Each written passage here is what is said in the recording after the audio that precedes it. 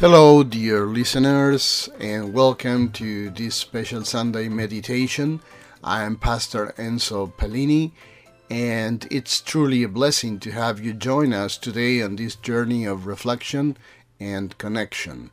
Whether you're joining us for the first time or you've been a part of our spiritual community, your presence here is cherished and valued. As we gather for this moment of reflection, I'd like to share the reading for this new week. The reading for today, according to the Gospel of Mark, chapter 1, verses 1 to 8, the beginning of the good news about Jesus the Messiah, the Son of God. As it is written in Isaiah the prophet, I will send my messenger ahead of you, who will prepare your way. A voice of one calling in the wilderness, prepare the way for the Lord, make straight path for him. And so John the Baptist appeared in the wilderness, preaching a baptism of repentance for the forgiveness of sins. The whole Judean countryside and all the people of Jerusalem went out to him, confessing their sins. They were baptized by him in the Jordan River. John wore clothing made of camel's hair, with a leather belt around his waist, and he ate locusts and wild honey. And this was his message: after me comes the one more powerful than I, the straps of whose sandals I am not worthy to stoop down and untie. I baptize you with water, but he will baptize you with the Holy Spirit. In Argentina, I've been following the news for the last 2 months, and there was a case of a presidential candidate that no one thought would win the current supremacy of the government. It was a quite revolutionary case.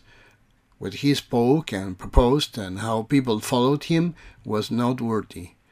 I draw a parallel acknowledging the difference with John the Baptist. John was an extraordinary figure announcing a revolutionary message. What did these two figures have in common, despite the vast differences in their characteristics? My conclusion is that both spoke the truth. People sense when a person speaks the truth, even if some don't like to hear it. People perceive the honesty of the message beyond the imperfections of the person.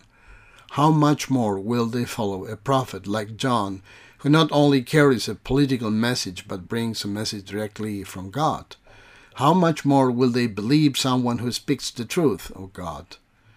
And that is the secret of many, even Christians.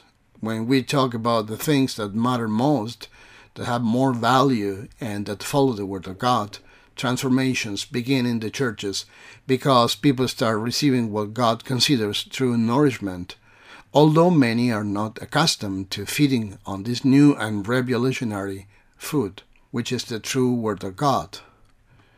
The reading we shared today from the Old Testament coincides with the Gospel reading. It's not just repetition, it's a prophecy.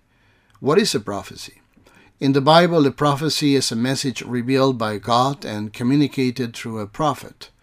These messages can address various topics such as future events, calls to repentance, or comfort.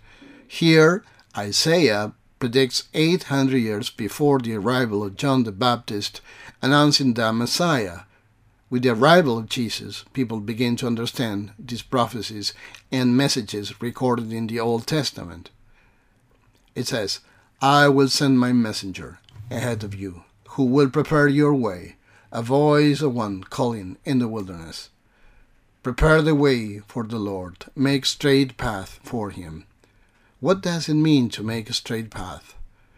The poetic image of preparing the way and making straight path symbolizes the need for spiritual and moral preparation before the Lord's arrival.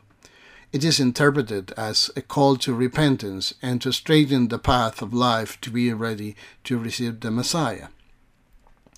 This call to repentance should be understood in the following way. Every time we talk about repentance in the church, many think that the church is judging people. We are not judging. We are preaching the message that comes from Christ. We are simply reproducing it. When the church talks about repentance, we are saying that Jesus is the one talking about repentance to every one of us, believers and non-believers. The church only has the task of conveying it. It's not our task as believers to judge. That will be God's task. Who is this message addressed to? This message from John, and also today directly from Jesus, is addressed to every one of us. There are people like us who have decided long ago to believe in Christ and follow Him. Nevertheless, we stray from the path at every turn and must return to the path because we are not perfect. And Jesus is so loving that He calls us again and again and forgives us when we repent. This message is also directed to non-believers when they think they don't need God, when there is a spirit of self-satisfaction and arrogance. That is, they think that living as they are is fine, that they don't need God at all. And they even begin to mock those who follow God or mock God Himself or God's Word. It is to them as well that Christ is calling with love again and again. That means straightening the path of our hearts so that Christ can arrive, and thus enter our hearts. When we talk about confessing sins in the church, for example, it's the same thing. The church doesn't judge. It's not our task to judge.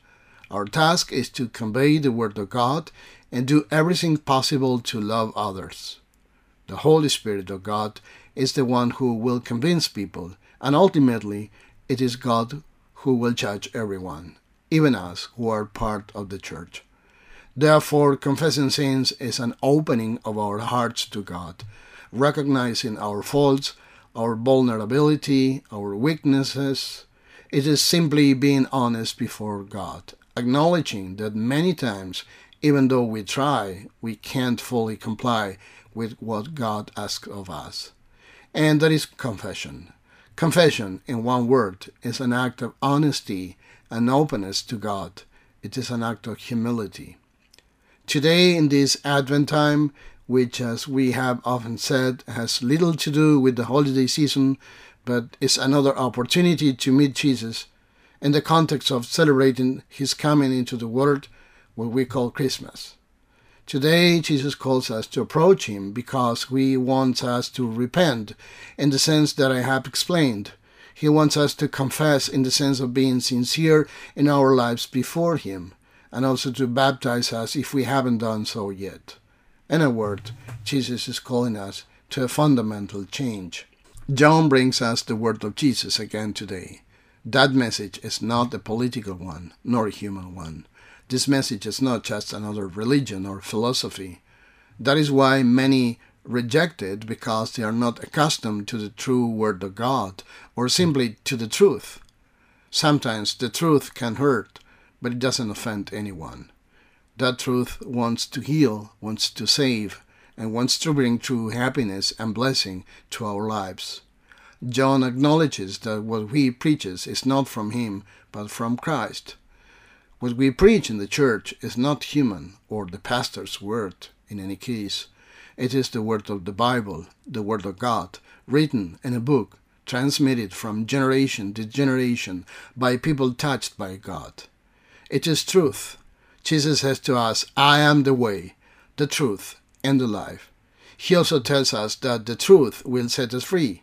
If you want a change in your life from this Advent, Christmas time, and end of the year season, Jesus, in the words of John, calls you to open your heart to Christ, to start having a better life, to be honest with Him, and so you can have a present and a future full of blessings.